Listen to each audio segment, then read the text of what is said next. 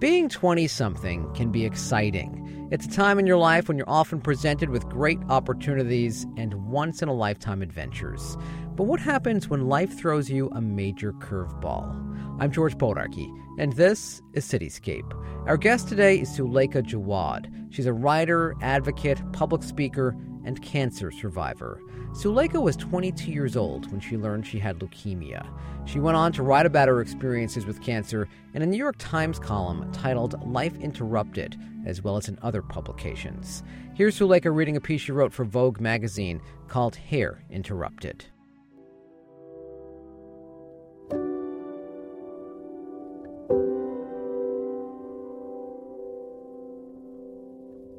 For as long as I can remember, I've felt like an outsider looking in. Between the ages of 4 and 18, I attended 6 schools on 3 continents.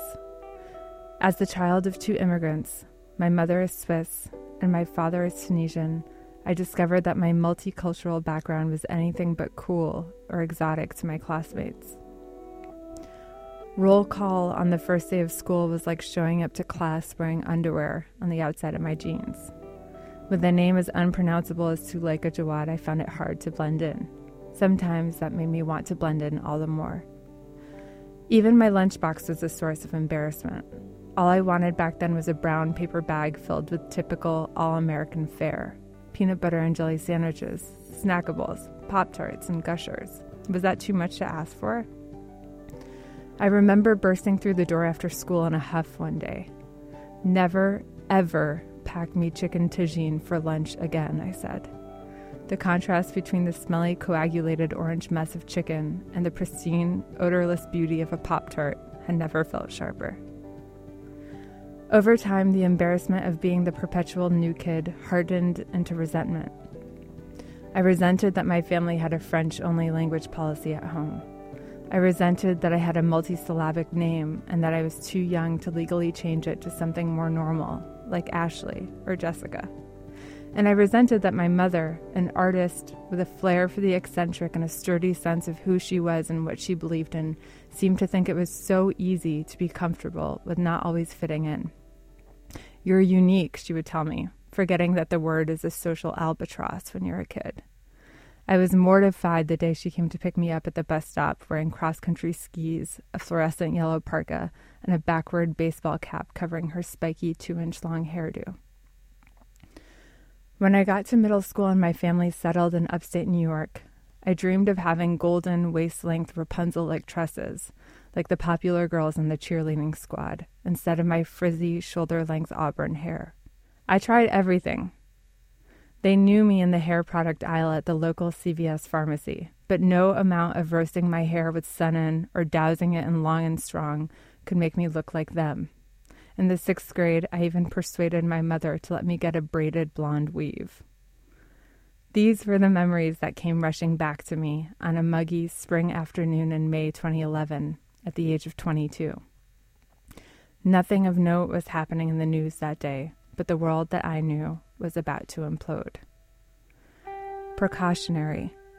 That was the word that the doctor had used. He was talking about the bone marrow biopsy I had undergone a few days before, a fairly painful, invasive procedure that is rarely performed on young people. After months of flu-like symptoms that seemed resistant to the strongest antibiotics, it had been the next step. My skin had become so pale it looked almost translucent. Robin's egg blue, as if all of the veins have floated to the surface of my skin, was how I described it in my journal. Something was wrong, this much I knew, but the doctor reassured me that he didn't expect to find anything abnormal in my bone marrow. By the time my parents and I arrived at the clinic to hear the results of the biopsy, it was dusk. All of the staff and the other patients had gone home for the day. The lights in the waiting room had been dimmed, casting an ominous shadow on the baby food beige walls and stacks of outdated magazines. The doctor didn't mince words. "You have something called acute myeloid leukemia," he said, enunciating the diagnosis like a foreign language teacher, instructing us in the pronunciation of a new vocabulary word. "We need to act fast."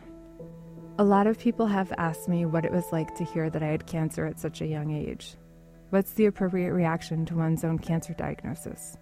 Are you supposed to break down in tears or faint or scream? I didn't do any of those things. Instead, I froze and repeated the word over and over in my head. Leukemia, leukemia, leukemia. It sounded like an exotic flower. It was my next reaction, however, that really surprised me. Am I going to lose all my hair? I blurted out to the doctor. On balance, since I had just been diagnosed with a life-threatening illness, worrying about hair loss seemed petty and irrelevant, even narcissistic. But a bald head, the signature side effect of chemotherapy, was one of the few tropes that I knew about cancer. I needed to reassure myself by asking questions that were within the realm of my understanding. A question like, what's going to happen to me, could have lethal and terrifyingly unforeseeable consequences. My doctor confirmed that the chemo would take my hair as its prize within a week or so of starting treatment. Chemotherapy is a take-no-prisoner stylist. The thing that no one tells you when you lose your hair during chemo is that it doesn't happen all at once. The first evidence that mine was falling out appeared on my pillow. A mess of stray hairs spread across the fabric like a furry Jackson Pollock painting. Then, over the next few days, it started to come out in clumps. Finally, when only a few patches of hair were left on my head, I yanked the rest of it out with my bare hands. I felt like a gardener pulling weeds from damp soil. Within a few weeks, I could no longer recognize the person staring back at me in the mirror. Gaunt cheeks, bald head, no eyebrows, no eyelashes, skin as dry and white as chalk, and a waist that quickly shrank from a healthy size 6 to a 00. But what hurt most were the invisible side effects of my illness, the isolation, the friends who stopped returning my calls after I got sick, the fear of dying before I had really begun to live my life, and maybe worst of all, coming to terms with the reality that the chemo had rendered me permanently infertile. Just like that, my life had split into two. There was Suleika BC before cancer and Suleika AC, and that's if luck was on my side. For the most part, my transformation had taken place within the privacy of the four walls of my hospital room. I could avoid the mirror hanging on the bathroom wall, but when I left the hospital for short breaks in between treatments, I couldn't shield myself from the stares of curious strangers. Everywhere I went, cancer spoke for me before I could speak for myself. I tried hiding beneath hats and headscarves and wigs, but they only made me feel like more of an imposter. One night, I made the mistake of going to a friend's party. It was my first time seeing many of my old college friends since my diagnosis. As I walked through the door, it felt like the music had suddenly gone dead. I could feel everyone's eyes glued to my bald head and to the tubes of my catheter protruding above my right breast. When I made eye contact with people, some quickly looked away. Conversations were awkward as acquaintances stared at their shoes or quickly excused themselves to make another drink or to go to the bathroom. A few minutes later, I told my friends I needed some fresh air. I jumped into a cab, hot, inky mascara tears streaming down my face as I gave the driver directions to take me home. My mom sat on the edge of my bed, rubbing my back with the palms of her hands as I cried myself to sleep that night. I wanted my old life back, and I missed the way I had looked before. While my new situation was entirely unfamiliar territory for me, the feeling of wishing that I were in a different body, that I looked more similar to those around me, harkened back to the way I had felt about myself in middle school. Now, however, I had a different perspective on the outsider complex of my youth. I was angry at the teenage version of myself for nitpicking over the color and texture of my hair, when now I had no hair at all. Almost a year after my diagnosis, with 3 inches of freshly grown baby hair covering my head, I prepared for the most difficult chapter of my cancer treatment yet. A risky bone marrow transplant that would be my only shot at a cure. My doctors told me point blank that I had a 35% chance of surviving the procedure. The odds were stacked against me. Surrounded by so much uncertainty, I began to search for things that I could control. I realized that the outward signifiers of cancer could only define me if I allowed them to, and I became determined to enter the transplant unit looking and feeling like Suleika, and not just an anonymous cancer patient. Growing up, I'd always wanted to wear the coveted cheerleader uniform, to be a girly girl, but I didn't want that anymore. I needed to look inward and to figure out what my own uniform was going to be. I adopted a brown leather jacket lent to me by my best friend Lizzie. Boots with spikes on the heel staring at me in the store window? I'll take them. The final piece of my new look fell into place just 5 days before I was scheduled to enter the bone marrow transplant unit. I went to Astor Place Hairstylists, a cavernous basement barber shop in downtown Manhattan, known for its famously low prices, multilingual barbers, star-studded clientele, and no-nonsense customer service. I wanted to get a simple buzz cut, a preemptive strike against the chemo that would soon make my hair fall out for a second time. When I explained my situation to my barber, Miguel Laura, he suggested I take the buzz cut one step further by getting something called hair tattoos. The idea of a tattoo scared me at first, but Miguel reassured me that he would simply use his clippers to groove a spiral design into the half-inch layer of hair that remained. What the hell, I said. After all, I had little left to lose. My new style made me look like I was tough, even when I didn't always feel that way. I was adding armor, and I liked the way it fit. As I walked out onto the street, a construction worker whistled at me. "Cool hair," he shouted out. It was the first time since my diagnosis that someone had made a remark on my appearance that wasn't illness-related. While cancer may not be a choice, both style and attitude are. I wish I could have told this to my 15-year-old self. Trying to make my unruly brown locks blonde back then was as futile an effort as trying to pretend that I had hair after my chemotherapy. I would never go so far as to call cancer a gift. After all, I would never give it to you for your birthday. But I would call it a teacher. My disease has taught me that I can far more effectively take control of my look by embracing it and having fun with it, rather than forcibly trying to make it something that it's not. This approach toward my outward experience extends into a larger lesson. No matter what my life hurls my way, the best way to face the challenge is to lean into it and to make it my own. Eventually, my hair would slowly start to grow back. As soon as it was long enough, I went to see Miguel for more hair tattoos. I shared photographs of my new hairstyle on social media, and within a few months, several other young cancer patients had gone to see Miguel to get their own hair tattoos. The tattoos had shown us a new way to have fun with the hair that we had, or that we didn't have, and it had given us a newfound confidence in our skin. I survived the bone marrow transplant. With each day, I'm getting stronger and healthier, and in the time since then, I've come to appreciate the benefits of sticking out in a crowd, even though I don't always seek out the circumstances. Today, my hair is about 2 inches long, short and spiky just like my mother's. When people tell me how much we look alike, I smile and thank them for the compliment.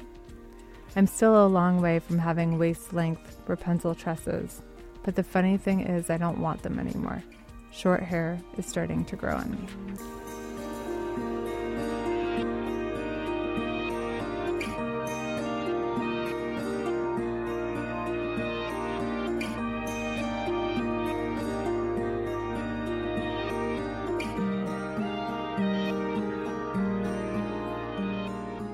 So, Suleika, how long ago did you write this piece?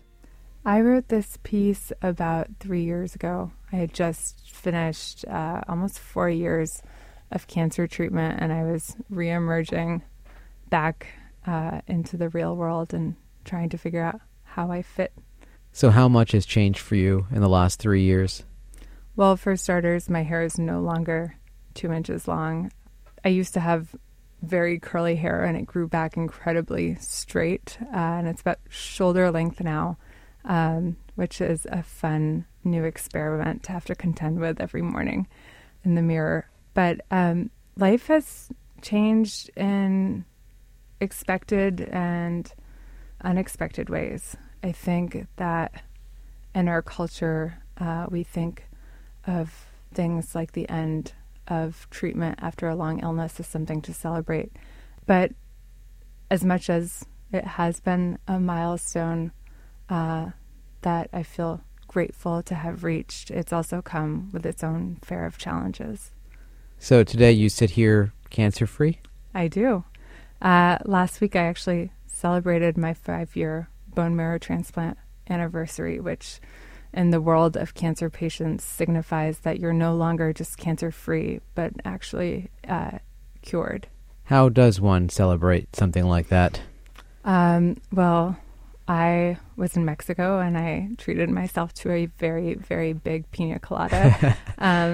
But truthfully, to me, whether it's coming from a place of superstition or something else, I actually find it difficult to celebrate those milestones because they represent so much. Of course, they represent the positive, which is that you're still here and that you've survived to even have such a milestone. But at the same time, it's also a marker of, a difficult period in my life. And I think there's pressure in our culture to, overstate these things and to be overly positive. And that doesn't leave a lot of room left over for the nuances and the very real, difficult aspects of those experiences.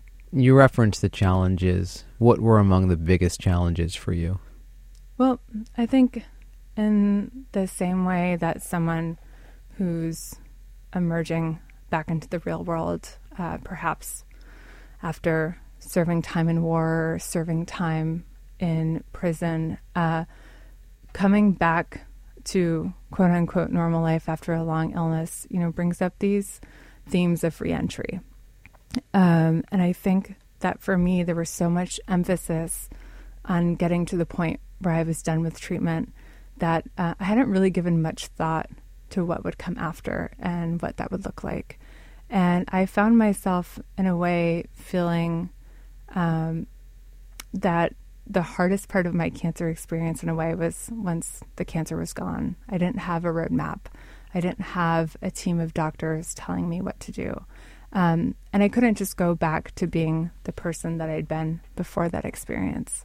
So the process of figuring out who I was in the wake and in the aftermath of this experience was a struggle. But it was also a really interesting and rich time in my life where I felt like a newborn baby who was learning things again for the first time and who was exploring and figuring out, who it was that I wanted to be and how I fit back into the world. So who do you turn to in a situation like that? I would imagine you have a support network, people that you're talking to constantly to try to figure that all out. That's a difficult question because I think that during my treatment, the people I turned to was this very tight-knit group of friends, of fellow cancer comrades that I'd met at the hospital. And out of those 10 friends that I met, only 3 of us are still here. So I think there's a very real challenge in trying to figure out what the answer to your question is. Who do you talk to about these things? Because healthy friends and family want so badly for you to be okay that I think maybe the unexpected byproduct of that is that it can be difficult to speak to maybe the more unsettling aspects of what it feels like to reemerge from that.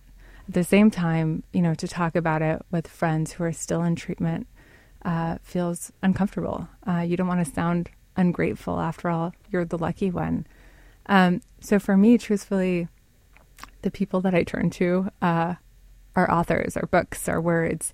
And I've found so much solace and so much inspiration in the works of writers like Sarah Manguso or Audre Lorde, who kind of unpack these themes that relate to illness and who are able to kind of look beyond those societal pressures around how we're meant to perform being well or how we're meant to perform being sick. And I found that to be a really rich space, both personally and intellectually.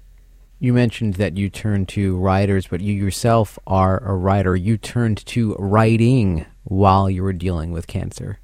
Yeah, so When I graduated from college, I had dreams of becoming a war correspondent. And the very same week that I actually called in sick to work and never returned, though I didn't know that was going to happen at the time, I had gotten my first job and what I thought and hoped might be my way of getting my foot into the door, which was an opportunity to work as a stringer for the International Herald Tribune in Tunisia, where my family is from and where the revolution that would later be known as the Arab Spring had just broken out.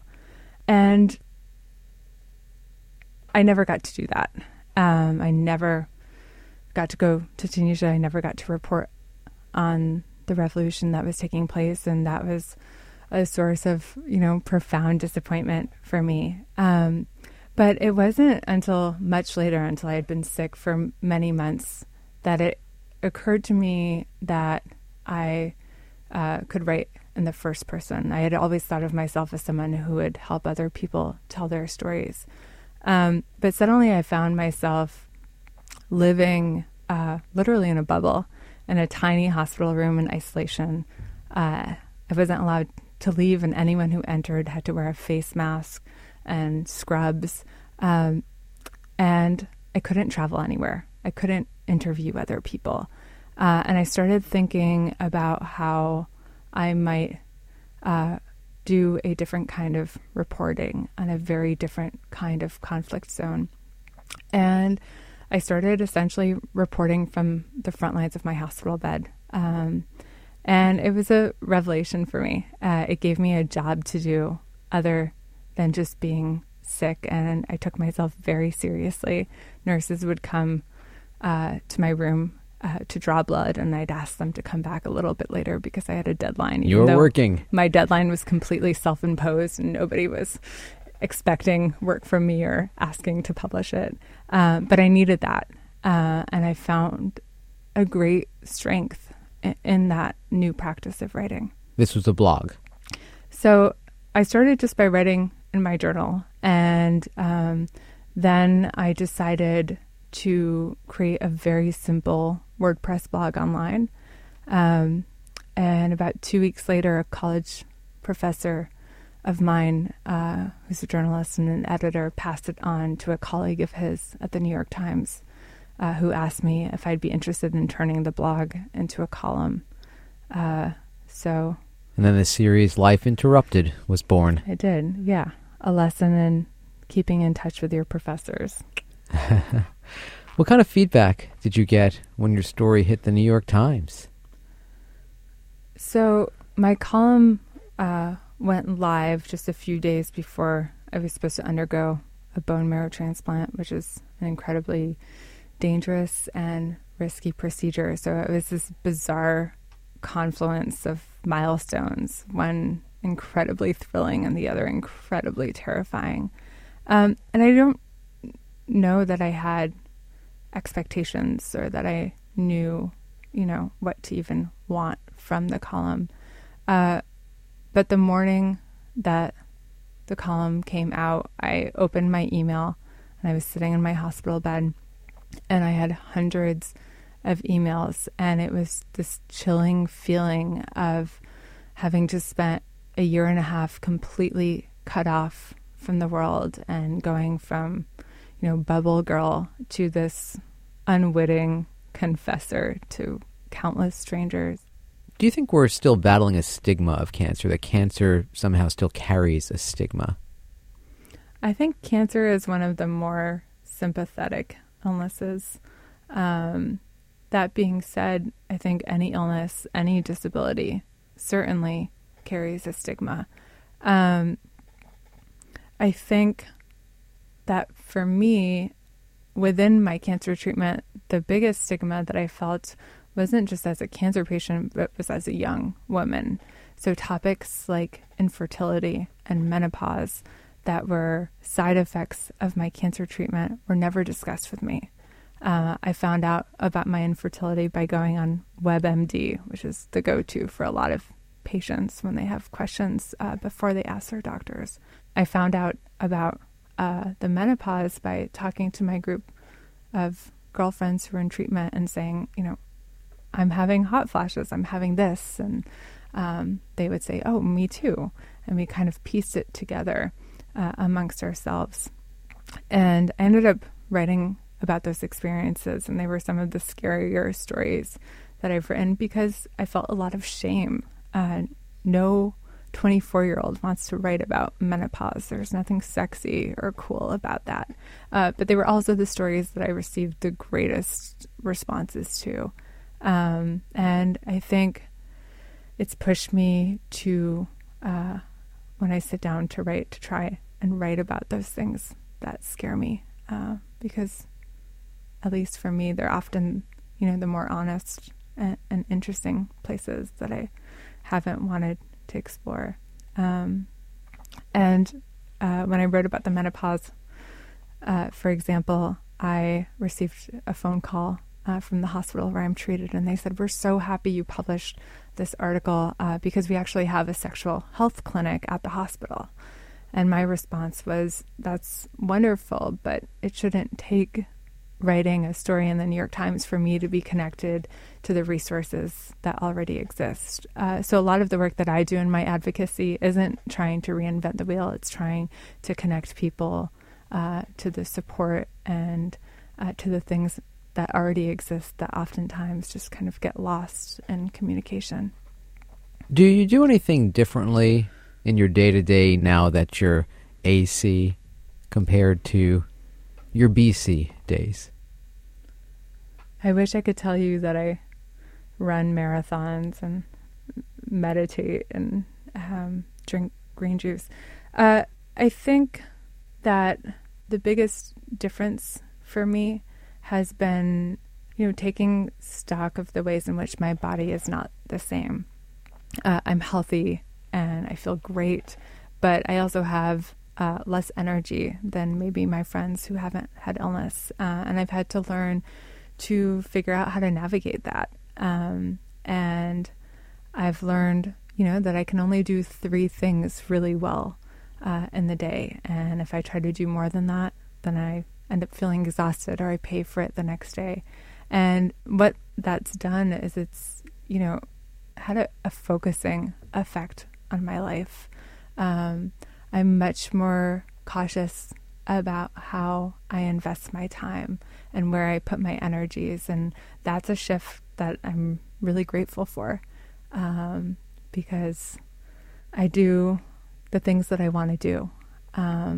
And there's just less room and less time and less energy for anything that doesn't fit that bill. What are you working on right now? So I'm actually writing a book about not cancer per se, but reentry and everything that came after. And it's centered around the story of a very long road trip that I took over the course of 3.5 months after I finished treatment. And, part of that for me was just trying to figure out how to be independent again. I learned how to drive, and it was really the first time since my diagnosis that I've been out on my own again. But the other thing that I did was that I visited some of the strangers who wrote to me. And it was those, moments of human connection with people who are complete strangers who, for, all intensive purposes, you should never cross paths with or wouldn't have any reason to. That were like some of the more remarkable moments and meetings that I've ever had. Is that book yet titled? It is called Between Two Kingdoms, and it's forthcoming from Random House whenever I get my act together and finish my draft. Suleika, thank you so much for coming in. Thank you. Suleika Jaouad is a writer, advocate, public speaker, and cancer survivor. She's online at suleikajaouad.com. And that's it for this week's Cityscape. My thanks to producer Zach Zalis. I'm George Bodarky. Thanks for listening.